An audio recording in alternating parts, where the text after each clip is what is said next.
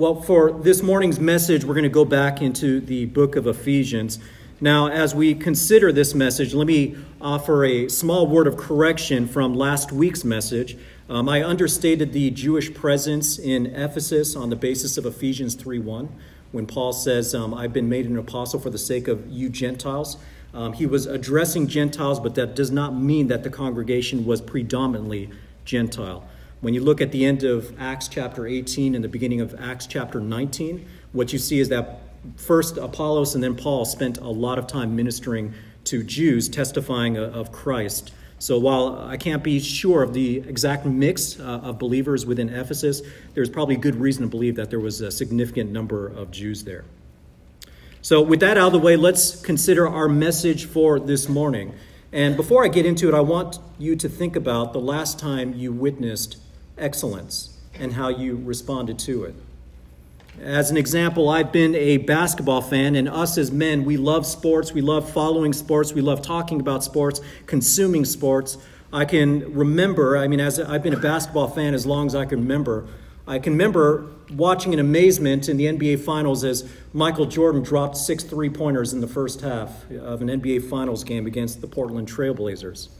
I can remember Kobe Bryant pouring in 81 points in a single game against the Toronto Raptors, and him outscoring in another game the entire Dallas Mavericks team after 3 quarters, 62-61. For my wife, she happens to remember great dining experiences. Is that any surprise? When we went on our honeymoon to Hawaii, after the honeymoon was over, after we had that wonderful trip, I asked her later what she remembers most, and I was surprised that her answer was shrimp trucks. You see, when we drove the perimeter of Oahu, there were these shrimp farms with food trucks, and they would take the shrimp fresh from the farms and they prepare them in any variety of way that you wanted them prepared. They cooked it just right. They had just the right amount of seasonings, and they had a wide variety to choose from. And so that's a memory that she will never forget. Now, when we look at our culture, we also know that in our culture, we're very celebrity-driven, aren't we? We have singing competitions that started with the show titled American Idol. Why do we call it American Idol? Because the idea is that the winner of the show will become a star and be idolized by countless number of adoring fans. These are singers, but there are also actors, even movie series that will just generate an almost frenzied level of fans, a huge fan base who will sing their praises and draw their undivided attention. Now, what's my point in all this? Well, my point is that God has actually built us to appreciate and to praise excellence when we see it. The problem is that when it gets out of control, it can easily turn into rebellious idol worship. And it is idol worship because we were not made to worship the creation, but rather we were made to worship the Creator. Amen. And while it is natural to appreciate and to praise excellence, there is none more worthy than that praise and worship than the Lord our God. But that's easy to overlook because we're preoccupied with sports, entertainment, the buzzing and the beeping and the flashing of our technology devices, our smartphones and tablets and computers. And in the process, we lose sight of the truly spectacular that can only be found in reading and meditating upon the goodness of God through His Word. But while it is good and necessary to seek to praise and to worship God, because He is worthy. That is simply the greatest reason. He is worthy of our praise. What we most often miss is just how vital that praise and worship is to our own spiritual growth. Our own spiritual usefulness to God and to the rest of the body, to our fellow believers, depends upon the heart of worship and praise that we have in our heart towards God. In a world that is overly focused upon happiness and self-fulfillment, I would submit to you that we are never more joyous and never more valuable and never closer to fulfilling the will of God than when we are living in a state of praise and worship to God our Father and the Lord Jesus Christ. And this letter to the Ephesians, and particularly our passage for this morning, is geared for that exact purpose. You see, for Paul, he can never get enough of God's blessed plan of redemption, his blessed plan of salvation. It absolutely overwhelmed him with praise. It was the engine of motivation and energy that ran behind his tireless drive to serve the Lord. And he wanted so badly for believers to see and to understand what he saw and understood with regards to this blessed plan of redemption. And that desire of his is never more clear than right here in the book of Ephesians. That's why for this morning I want to help you see what Paul saw and what he thought of God's blessed plan of salvation and the amazing glory and grace revealed in that plan. Specifically, my purpose for us is to dwell upon God the Father's sovereign role in planning and orchestrating your salvation so that you will be moved to praise the glory of his grace. Now, while our message is focused upon verses 3 through 6 this morning, it's important for us to read really the larger section, which runs from verses 3 all the way to 14. Let's go ahead and read that now. Starting in verse 3, "Blessed be the God and Father of our Lord Jesus Christ, who has blessed us with every spiritual blessing in the heavenly places in Christ, just as he chose us in him before the foundation of the world, that we would be holy and blameless before him in love.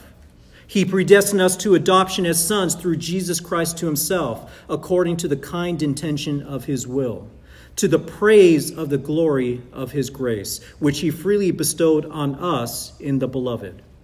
In him we have redemption through his blood, the forgiveness of our trespasses, according to the riches of his grace, which he lavished on us. In all wisdom and insight, he made known to us the mystery of his will, according to his kind intention, which he purposed in him, with a view to an administration suitable to the fullness of the times, that is, the summing up of all things in Christ, things in the heaven and things on the earth. In him also we have obtained an inheritance, having been predestined according to the purpose, who works all things after the counsel of his will, to the end that we who were the first to hope in Christ would be to the praise of his glory. In him you also, after listening to the message of truth, the gospel of your salvation, having also believed, you were sealed in him with the Holy Spirit of promise, who is given as a pledge of your inheritance, with a view to the redemption of God's own possession, to the praise of his glory." Now there is a lot of theology packed in those 12 verses. And while your English translations will identify a number of different sentences, the NASB, I believe, identifies 5 sentences here. In the Greek, amazingly enough, all 12 verses are all one sentence. Now, if Paul were to take a grammar class today in our schools, his teachers would dock him for probably the longest run-on sentence ever, right? And not only that, but you might feel like you're drowning in pronouns. I mean, in this section of Scripture, we have 23 third-person pronouns like he, his, and him, all of which either refer to God the Father or the Lord Jesus Christ, and you have to figure out each time which Paul is referring to. Now why does Paul do this? Why does he just go on this long tangential with this long sentence that spans 12 verses before us? Because he makes this statement in verse 3 that God the Father has blessed us with every spiritual blessing. And then he can't help but to expand upon those blessings in rapid fire format. And truly, he's just scratching the tip of the iceberg here. I mean, believe me, each of these verses could turn into topical messages worthy of 1-hour messages each by themselves. So how do we break this up? How do we process something so long? Well, as a noble Berean, what we want to do is we want to read and reread this section of Scripture several times over to try to determine if there are any patterns that we can work with, any repeated phrases. And in this case, if you read enough, you'll find that there is actually a discernible order. This isn't just a random stream of words and phrases. Mixed into this extended praise of God, you'll find 3 repetitions of the same purpose phrase. Specifically, we see the phrase, to the praise of his glory, or to the praise of the glory of his grace. And we see this in verses 6, 12, and 14. Now, if you're the type to mark up your Bibles, you can underline them right now. Verse 6 says, to the praise of the glory of his grace. And then verse 12 ends with to the praise of his glory. And once again, verse 14 ends with to the praise of his glory. So those are what we can refer to as markers that help break up this verse into a trifold of praise, a three-part praise. And each of these three parts actually focus on a different member of the Godhead. Verses 3 to 6 focus upon what God the Father has done. Verses 7 through 12 focus on what God the Son has done. And verses 13 to 14 focus upon God the Holy Spirit. In other words, what we have here is praise from Paul for the full Trinity. So this morning our focus will be upon God the Father from verses 3 through 6. And as a reminder, my purpose is for us to dwell upon God the Father's sovereign role in planning and orchestrating your salvation, so that you will be moved to praise the glory of his grace. And in this passage, Paul will show us three ways that God the Father has planned and orchestrated our salvation so that we would be driven to praise. And the first is that he richly blessed us in Christ. He richly blessed us in Christ. Starting in verse 3, we read, "Blessed be the God and Father of our Lord Jesus Christ, who has blessed us with every spiritual blessing in the heavenly places in Christ." Now, across all 12 verses, this verse is the main verse. This is the one that encapsulates everything else. Everything that follows helps to support that statement. Blessed be the God and Father of our Lord Jesus Christ, who has blessed us with every spiritual blessing in the heavenly places in Christ. So keep this verse in the back of your mind, not only today, but in the coming weeks. It's probably going to take us at least 3 to 4 weeks just to get through these verses. Now, I've spoken about hermeneutics in the past. In fact, in your handout this morning, in your bulletin, you'll see a little brief section about hermeneutics. It is essentially the principles of Bible interpretation. Well, one of the things that you want to look for are repeated words. Repeated words often reflect intended emphasis by the author. And in this case, when we look at verse 3, just look at verse 3 for a moment, you see a certain word show up 3 different times, but in slightly different forms and ways. Can you see it? Yeah, it's bless. We see it first as blessed and then blessing. And this is intentional by Paul. Once again, Ephesians 1:3, "Blessed be the God and Father of our Lord Jesus Christ, who has blessed us with every spiritual blessing in the heavenly places in Christ." This is all about blessing. But it's no coincidence that Paul first starts off by focusing upon God the Father. Now, another principle of interpretation you want to keep in mind is that words mean different things in different contexts. You can't just assume that a word means the exact same thing everywhere it appears. I mean, that's certainly true in English. I mean, think of the word trunk. If I told you that I am looking at a trunk and I said nothing else, you wouldn't know what I'm talking about. But if I told you I'm at the zoo looking at a trunk, you might think I'm looking at what? An elephant. If I told you I'm at a park looking at a trunk, you might think of what? A tree. If I'm at the car dealership and I said I'm looking at a trunk, you're going to think what?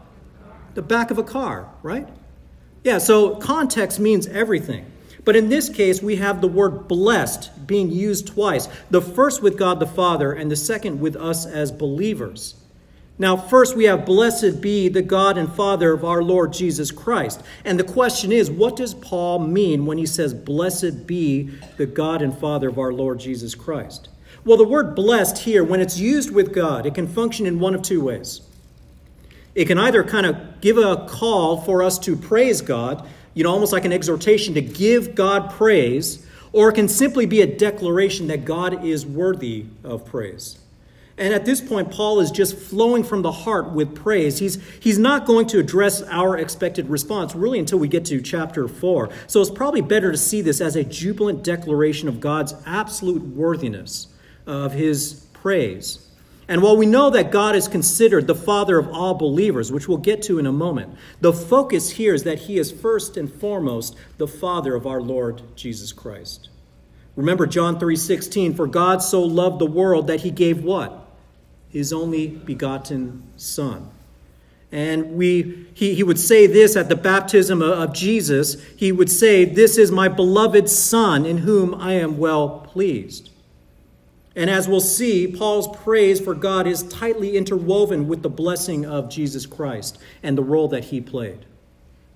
So rereading verse 3 to the end, we see this: "Blessed be the God and Father of our Lord Jesus Christ, who has blessed us with every spiritual blessing in the heavenly places in Christ."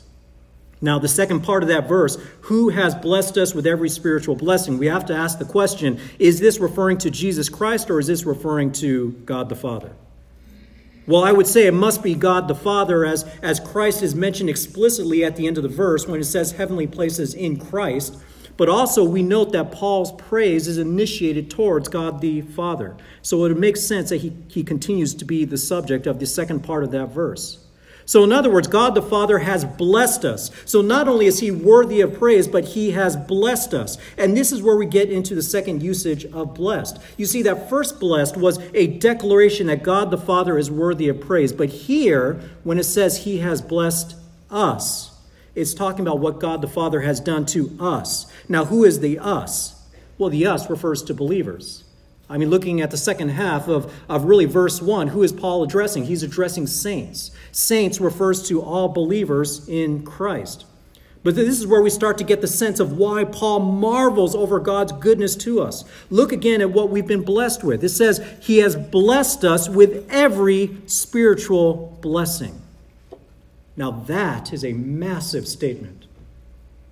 See, it is here that you see Paul's motivation very clearly. He wants us to know the scope of what we've received from God. It's not just a single blessing. It's not simply a group of blessings. Paul says it is every spiritual blessing. In other words, God's blessings are full. They're comprehensive. They're wide-ranging. You couldn't be more blessed from God. This is every spiritual blessing. But there's also a location given to us regarding these spiritual blessings. Specifically, Paul says that we have these blessings, and these blessings are in the heavenly places in Christ. Now, we know that these heavenly places, this really describes where God the Father and God the Son, Jesus Christ, where they sovereignly rule over all things now. But what does this mean that these blessings are in the heavenly places?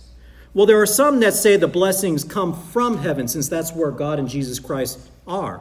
And while we do receive blessings from heaven, I believe the emphasis here, though, is upon our future dwelling. This idea that we're going to be in heaven, that we are citizens of heaven. You see that in Philippians 3:20. And that eternal life will be in the new heavens and earth. Now, that does not mean we don't have blessings until we are in heaven. These blessings are true for us today, but we know that this current dwelling is not our home. Amen? In fact, we kind of have this dual citizenship, if you will, where we're here in this world, but as Jesus said in John 15:19, we are not to be of this world. We are in the world, but we are not to be of the world. This world is still tainted with sin. This world is still marked for condemnation. We have responsibilities here. We still receive blessings here, but our real hope is not here. It's in our next life. It's in our future world. It's going to be in the direct presence of God and our Lord Jesus Christ. Amen. But the final two words of this verse speak to another mystical reality for believers when it says that we receive every spiritual blessing in the heavenly places in Christ. Now, I have to say at this point, I'm not a fan of mysticism. Mysticism can take many forms, but it usually comes across as this highly spiritual or highly enlightened knowledge that cannot be obtained or understood with the intellect or just a mere reading of words. As an example, mediums who supposedly talk to the dead or diviners who supposedly talk to spirits, these are examples of mystics. But even with Christianity, within Christianity, you get self-proclaimed apostles and prophets who tell me that they have a word from the Lord to share with me, or that they need to lay hands on me in order to anoint me for my purpose. And let me just say, I'm not a fan of that. But there is indeed something mystical here about being in Christ. See, this describes the reality that we are in union with Christ. We understand this to some degree because we, as the body of believers, are the church, which is the body of Jesus Christ. He is the head. In other places, the church is described as the bride, and Jesus Christ is described as the groom. In other places, we see Jesus as the vine and we are the branches. He is the shepherd, we are the sheep. I mean, these are all examples to show that we are together. But the fact that we see so many illustrations, so many analogies in Scripture with regards to this reality shows how difficult it is to capture all that's involved with just one illustration. And I don't think it's something that we're going to fully comprehend until we're in his glorious presence. But this union of Christ is a strong theme throughout Ephesians, including this opening section. Now, as we proceed forward, we'll see more and more of what this union means as we learn more about these spiritual blessings. But for now, what we see here is that God is worthy to be praised, and he has blessed us with every spiritual blessing in the heavenly places in Christ. Now, what we haven't talked about yet are what are those spiritual blessings? Okay, he says we're blessed with every spiritual blessing, but what are those spiritual blessings? Well, fortunately for us, we don't have to guess. Paul is going to tell us, and that brings us to the second point in our outline this morning as we consider the ways in which God the Father had planned and orchestrated our salvation. The first was that he richly blessed us in Christ. The second is that he sovereignly chose us to be holy. He sovereignly chose us to be holy. Continuing in verse 4, just as he chose us in him before the foundation of the world, that we would be holy and blameless before him in love. Now we see right from the start, something has caused no end of division and heartache between professed believers. This idea that he chose us. It says he chose us in him before the foundation of the world.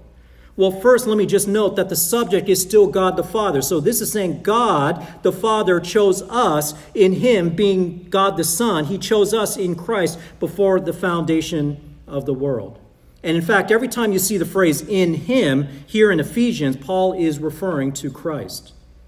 Again, this is our union with Christ that I just mentioned a moment ago. But even more shocking is when God did this. When did God choose us? It was before what? The foundation of the world. I mean, think about that for just a moment.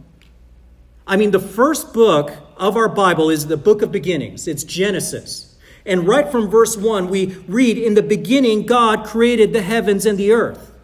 The very first verse of the very first book of our Bible begins with the creation of the heavens and the earth. But what this verse tells us here in Ephesians is that God chose us in Christ even before the creation account. Even before the heavens and the earth was created, he chose us. Now, what does that mean? Well, the verb here in the Greek, it's eklegomai, and it means to choose or to select, all right? And it shares the same root as the noun eklektos, which means chosen one or elect. So sometimes you'll see references to God's elect, his elect. That's the same word. So what I'm getting at here is this passage is talking about this controversial topic of election. Now, some have explained it falsely in this way to say that, well, when we choose Christ, we are then in Christ. And so this choosing, when we choose Christ, this election from God is really him foreseeing that we're going to choose Christ, and then he chooses us. So it's almost like this crystal ball effect that God is looking forth into time and seeing who's going to choose Jesus Christ, and then God chooses him. Another way of explaining this, which I believe is also false, is that, yes, God elected those who would be in Christ before the foundation of the world, but it was more like an unassigned reservation system. So those in Christ would automatically become elect, but really it was up to each man to decide whether he would be elect or not. Well, both explanations fail because both emphasize the will of man and not the will of God. Man gets the credit, not God. But in this passage, Paul's praise is not on what man has done, but rather what God has done. In fact, throughout this letter, you won't find Paul even once giving man any credit for choosing God, but rather over and over again, he gives God the glory for his grace, mercy, and love in saving us. Take a look at chapter 2, Ephesians chapter 2. Look at verses 1 to 3. This is how man is portrayed prior to Christ. This is how all of us are portrayed prior to God working in our lives. It says, "And you were dead in your trespasses and sins, in which you formerly walked according to the course of this world, according to the prince of the power of the air, of the spirit that is now working in the sons of disobedience." So that right there in verse 2, we're following after the prince of the power of the air, whom we understand is Satan. Okay, but how are we following him? Well, verse 3 says this, "Among them we too all formerly lived in the lusts of our flesh, indulging the desires of the flesh and of the mind, and were by nature children of wrath, even as the rest." And then verse 4 says, "But God, being rich in mercy because of his great love with which he loved us, even when we were dead in our transgressions, he made us alive together with Christ." And then you look at verse 8, it says, "For by grace," what is grace? Grace is unmerited favor. It's been given to us. "So by grace you have been saved through faith, and that not of yourselves, it is the gift of God, not as a result of works, so that no one may boast." Look again at verses 8 and 9. Just look at that. Okay, Paul actually emphasizes this 5 different ways. He says, "For by grace you have been saved through faith." Okay, so that's number 1. And then he repeats it a different way. "And that not of yourselves." Okay, you contributed nothing. Third way, "It is the gift of God." Fourth way, "It is not a result of works." And number 5, "So that no one may boast." And then, of course, we know Romans chapter 3. You don't have to turn there, but Romans chapter 3, 10 to 12, Paul says this, "As it is written, there is none righteous, not even one. There is none who understands. There is none who seeks for God. All have turned aside. Together they have become useless. There is none who does good. There is not even one." So we see in these verses that in man's depravity, there is nothing good about us. The depravity of man and the sovereign selection of God, we see these in these verses. So I understand what we mean when we talk about free will and the choice that's given to us, but we have to realize that in our naturally depraved hearts, we would never choose God. Not because God is preventing us, not because he's keeping us from seeking him, but because in our natural repentant hearts, we hate God. In our natural unregenerate and unrepentant hearts, we absolutely despise God. Yet this does not let man off the hook. Each person is still responsible for his or her actions. Each is still responsible for rejecting the truth. Let me give you an illustration. Consider the events of 9/11. It's been a while now, but if you could take those terrorists, if somehow they had all survived, if you could take those terrorists and put them on the stand, there's no doubt in my mind, at least for some, and probably most, and maybe even all, that there's no doubt that you would find that they were completely convinced in their hearts that they did the absolute right thing. Would you disagree? They were convinced they were doing the right thing. Our country is seen as the representative of Satan to many of these radical terrorists. And just because they're convinced it's justified, let me ask you that, does it mean they didn't have a choice? Does it mean that they're not responsible for the choice that they made? Absolutely, they're responsible.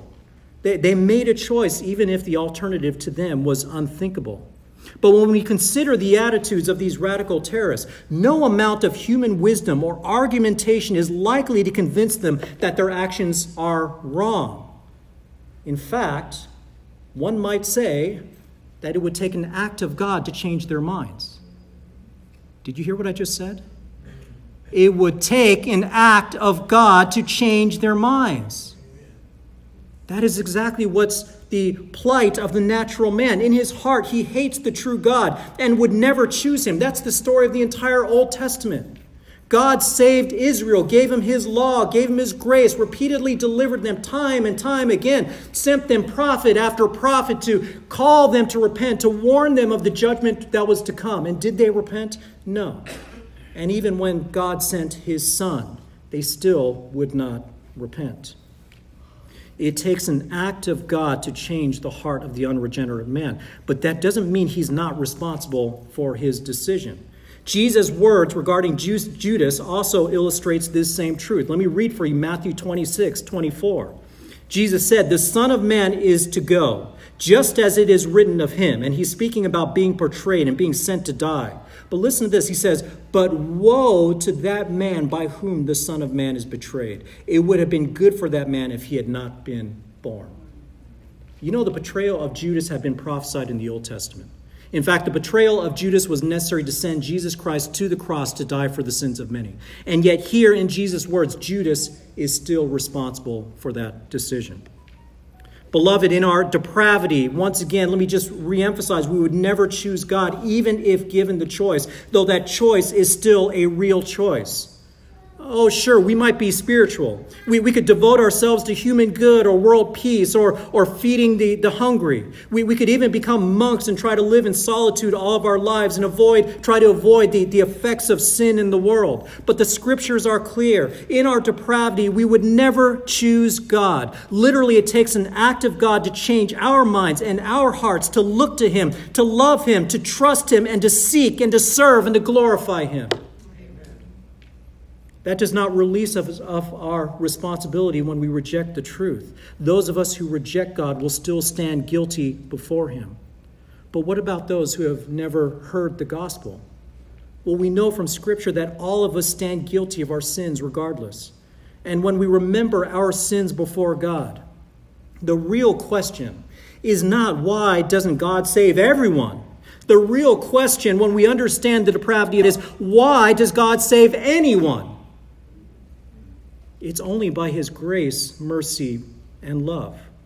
But this is all the more reason why we go out and proclaim the gospel to the ends of the world. This is why we have missionaries. This is why the Great Commission calls for us to make disciples of all the nation. See, the election of God should not stifle our evangelistic efforts. It should hasten it. Because while God actually elects those who will believe, it is in his divine plan that they would believe by the proclamation of the gospel.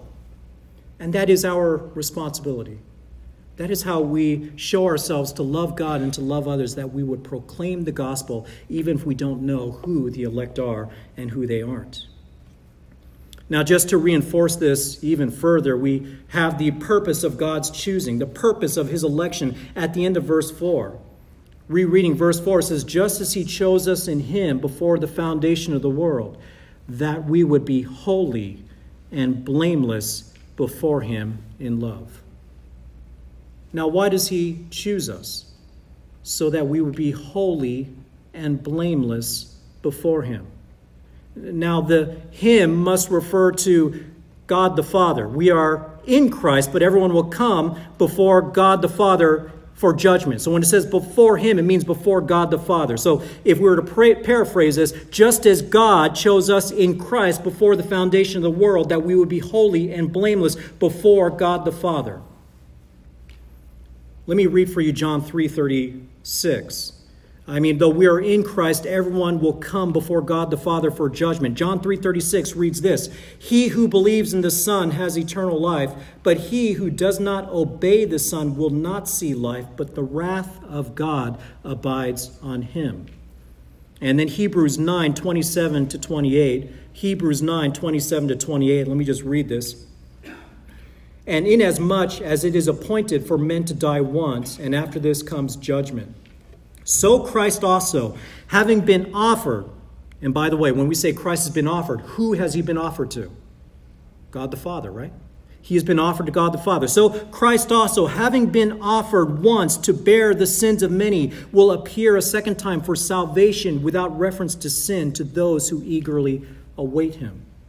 What I like about that verse, that those two verses, because it shows both the judgment that everyone will have to confront at the end of their lives, but it also shows the one who takes it away. It's Christ, by his offering, who takes away that judgment. So you see, for those of us who are in Christ, guess what? Though we are sinners, our sins are wiped clean, and God does not see our sin, but rather the righteousness of Christ. Let me read for you 2 Corinthians 5:21. It says, he made him, this is God made Christ, who knew no sin, to be sin on our behalf, so that we might become the righteousness of God in him, that is, in Christ. So when you have the righteousness of God, guess what? That means that you can stand before God and you are holy and blameless before God on the day of judgment. And it's not on the basis of what you have done, but on the basis of what God and his Son, Jesus Christ, have accomplished. So in other words, he chose us before the foundation of the world for the purpose that we would be holy and blameless before him. Is that any good? Yeah, that's the wonderful good news of our salvation. But finally, we have these two words at the end of verse 4. It says, in love. In love. Now, the NASB and the ESV represent these two words as being connected with verse 5, which talks about predestination rather than in verse 4. However, the New King James Version has this connected to verse 4. And honestly, neither option would be wrong theologically, but contextually, I would agree with the New King James Version on this one. So chalk that one up for New King James. I believe that God's purpose in choosing us is that we would be holy and blameless, and that purpose came as a result of love. So the purpose was done in love, that we would be holy and blameless. God's love was expressed to us that he made us holy and blameless through the sacrifice of his Son, that we would avoid judgment. Now, think about this for a moment. God's love for us in sending his Son so that we would be holy and blameless, that we would not have to suffer for our sins. But that's an amazing truth, but God's plan gets even better. He did not just choose us. He did not just save us. He had a specific plan for those of us who would be in Christ. That brings us to the third and final point in our outline this morning as we consider the ways in which God the Father planned and orchestrated our salvation. One is that he richly blessed us in Christ. 2 is that he sovereignly chose us to be holy. 3 is that he kindly predestined us to adoption. He kindly predestined us to adoption. Continuing in verse 5, we read this. He predestined us to adoption as sons through Jesus Christ to himself, according to the kind intention of his will. Now we're confronted with a very similar but not identical concept in predestination. We had just read about God's election, his choosing, but here we see predestination. This concept is similar in that it speaks of God's sovereign work before the foundation of the world. It speaks to God's sovereign selection, his decision to do this. We can safely assume that if God's choice for us was before the foundation of the world, this too was also before the foundation of the world. The difference, though, is this. While election speaks more about the one doing the electing, we would say God elects us. With predestination, the focus is more upon the object of that predestination. In fact, in every case that this word predestined is used with people, it is followed immediately by a target of that predestining. In other words, it doesn't just answer whom is predestined, but it answers to what is that person predestined to. And in this case, the what is absolutely beautiful. Look at verse 5 again. He predestined us to adoption as sons through Jesus Christ to himself. There are verses in the Bible that we just need to let breathe. Seriously, let that truth just soak into your heart for just a moment. This is amazing. When we think about adoption, this is not a word that showed up in the Old Testament, though the concept is certainly there. Exodus 4:22 revealed that God chose Israel as a nation to be his firstborn. To that end, Paul in Romans 9:4 would refer to Israel's adoption as sons. But overall in the New Testament, this word only shows up 5 times. It only shows up 5 times. Once for Paul to refer to Israel, but the other 4 times it always refers to us as believers in Christ. What's interesting historically, when we think about what this word meant to the people in those days, what it meant in the Roman culture at this time, specifically when someone was adopted, the child who was adopted bore no responsibility to the former parent once he was adopted. None at all. The idea is that this new parent had full authority and control over that child. The former parent has no say any longer. And this applies well to Ephesians because in chapter 2, Paul described unbelievers as sons of disobedience and children of wrath. But here in Ephesians 1, verse 5, we are adopted as sons to the one and only true God.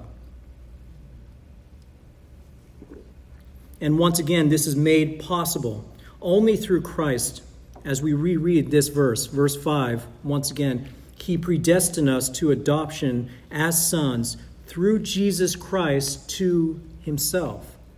Now, until now, we've seen Jesus as the object of the prepositions in. But here, when it says to himself, this is referring to God. The Greek preposition here is the word dia. It communicates this idea of passing between two objects. It's where we get the words diagonal and dialogue.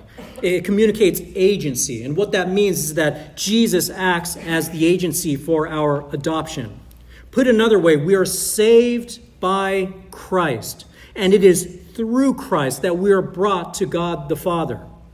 That's why when we look again at the verbiage in Ephesians 1:5, we see that he predestined us to adoption as sons through Jesus Christ to himself, which is God the Father.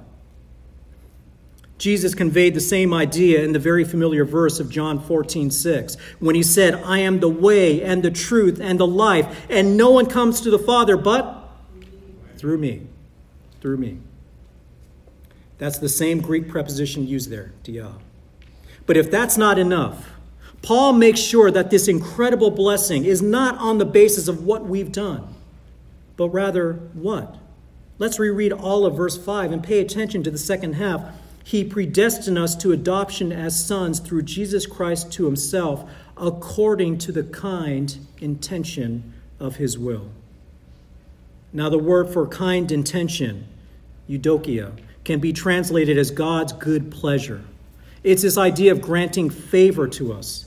This is one of the places where I don't think the ESV has it right. They're a little bit too wooden in this, in saying the purpose of his will. It's not wrong, but it misses out on God's good pleasure or his kind intention in it. But what's the point of adding this here? This is Paul reminding us that everything is by the grace and goodness of God towards us. God did all of this, not because we sought him, because we didn't.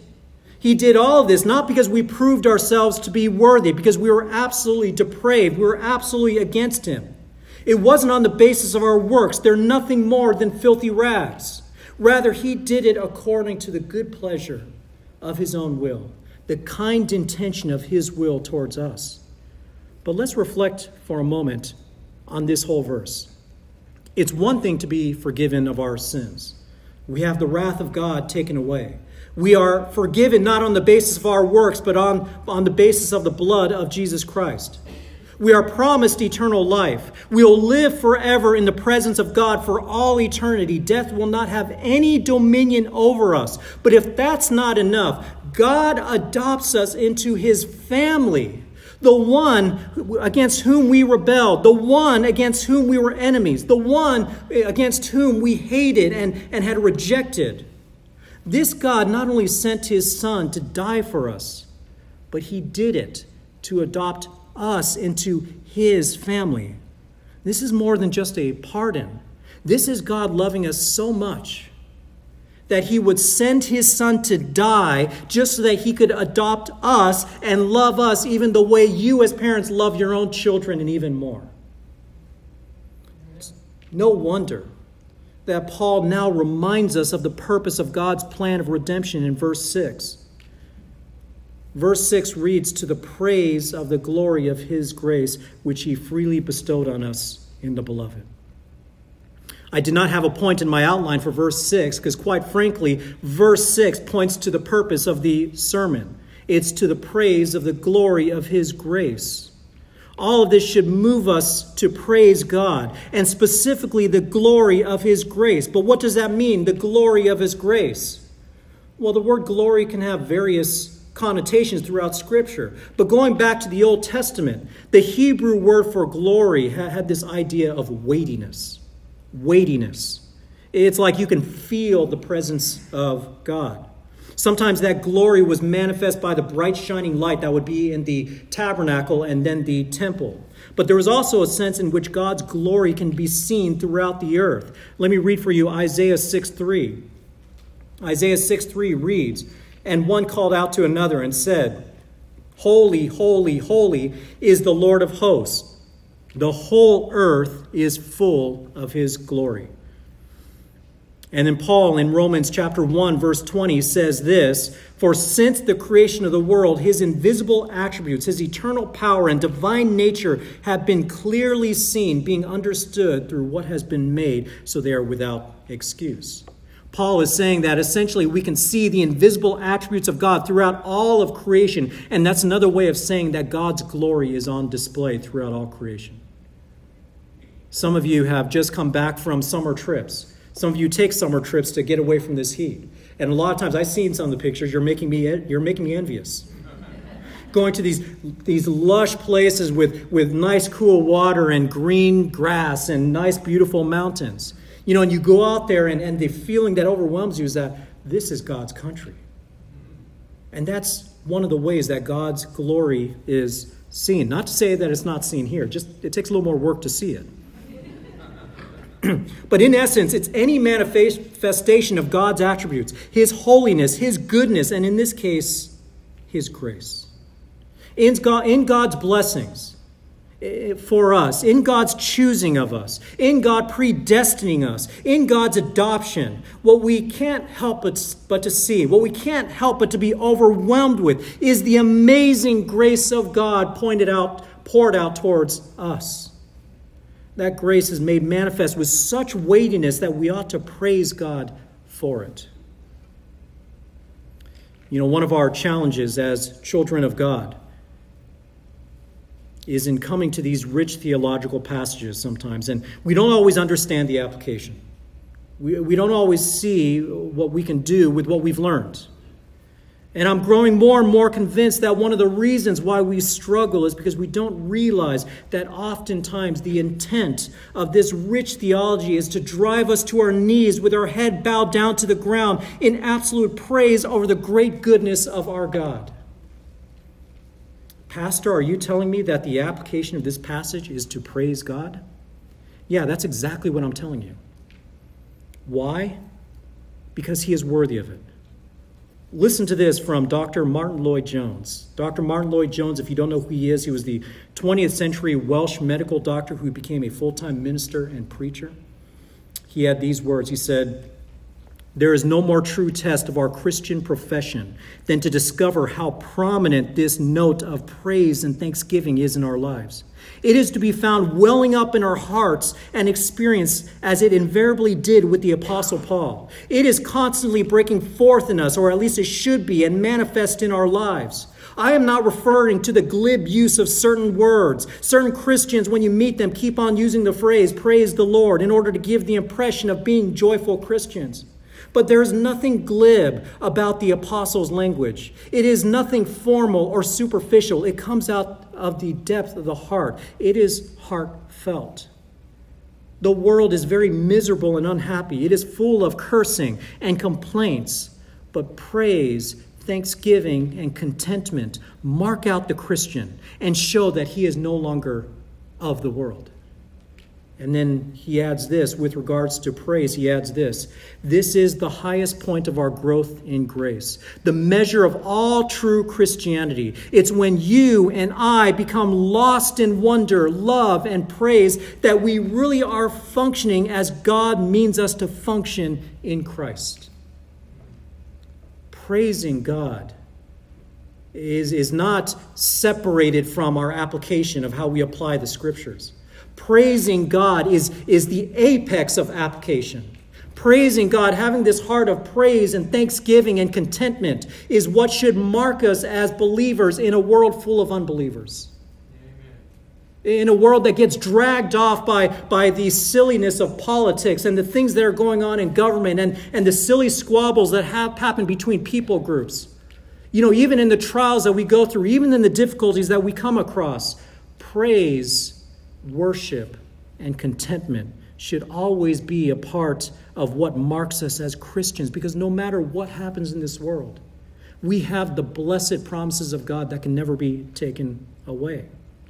So, beloved, if you want to endure hard times, you want to be a better witness to your family and in your workplace, you want to be better motivated to obey God and seek Him through His Word day by day, if you want to overcome those sins that have been dogging you for years, if you want to move off of the spiritual lethargy that has kept you stagnant in your walk, consider the glory of the grace of God in these passages. Consider the kind intention of God's will towards you. Consider how God chose you so that you could stand holy and blameless before Him. Consider how God predestined you to adoption into His own family. Consider Christ and how none of this is possible without His work on the cross on your behalf. Consider how none of these blessings can ever be taken away. Consider the goodness of God the Father and His Son Jesus Christ and how worthy of praise God is for this amazing plan of redemption. Is that any good? Yeah, that's absolutely fantastic. Now, if you're here this morning and you don't know this goodness of God but want it, if you don't know whether your sins are forgiven but you desire it, if you're tired of living your life according to your own rules or the rules of the world, according to the broken wisdom of mankind, but want to know your true purpose in life, God is calling you right here, right now. He's calling you to repent of your former way of life. He's calling you to repent of your rebellion. He's calling you to confess that Jesus Christ died on the cross for your sins. You just need to confess that He is both Lord and Savior.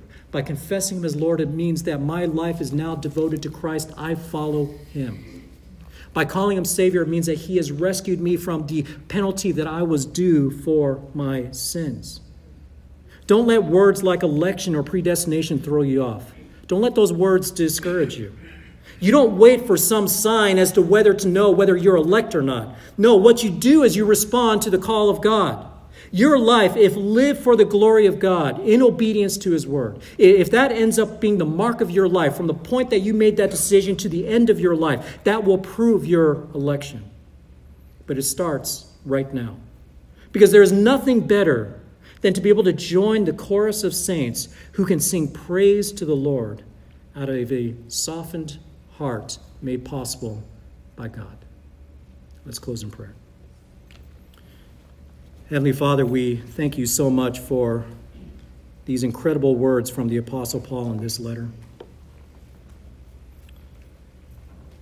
We are overwhelmed by Your work that occurred even before the foundation of the world. While we don't always understand how these things planned themselves out, we don't always understand how in the Trinitarian Council You predestined us to be Your Son. You chose us to be holy and blameless. How we don't always understand the full ramifications of what it means to be in Christ. And yet we are so thankful that Your Scriptures present these truths to us, not in a dry fashion, but through the example Paul with praise just welling up in his heart. Praise welling up in his heart over Your goodness, over Your amazing plan, over the undeserved blessings that we have. And it's not just one blessing, but it's all spiritual blessings in Christ. Father, I pray that these truths would drive us to praise and worship You. I pray that these truths will help motivate us each and every day, wherever we are, to have the attitude, to have the mindset, to show that we are not in the world, we're not of the world, though we are in the world. Father, let people see us and see that there is a difference. Let people see us and see that there is something supernatural working within us. Father, we thank You for these words. We thank You for this time. We pray for Your continued hand of grace and mercy in helping us to understand and absorb and continue to meditate upon these truths. And Father, I do pray that for anyone who's here who has not confessed Your Son, Jesus Christ, I pray that You're working in their heart even now. That You're working in their heart to consider Your Son, to want to confess Him as Lord and Savior. And if you are here this morning and that describes you, do not leave the service without talking to me or one of the deacons. We will talk to you. We will pray with you. We will help you to see clearly the way of salvation, and we will help give you guidance going forward. Now, Father, we give thanks to you once again just for your marvelous grace in our life. And we pray these things in the name of your Son, Christ Jesus. Amen.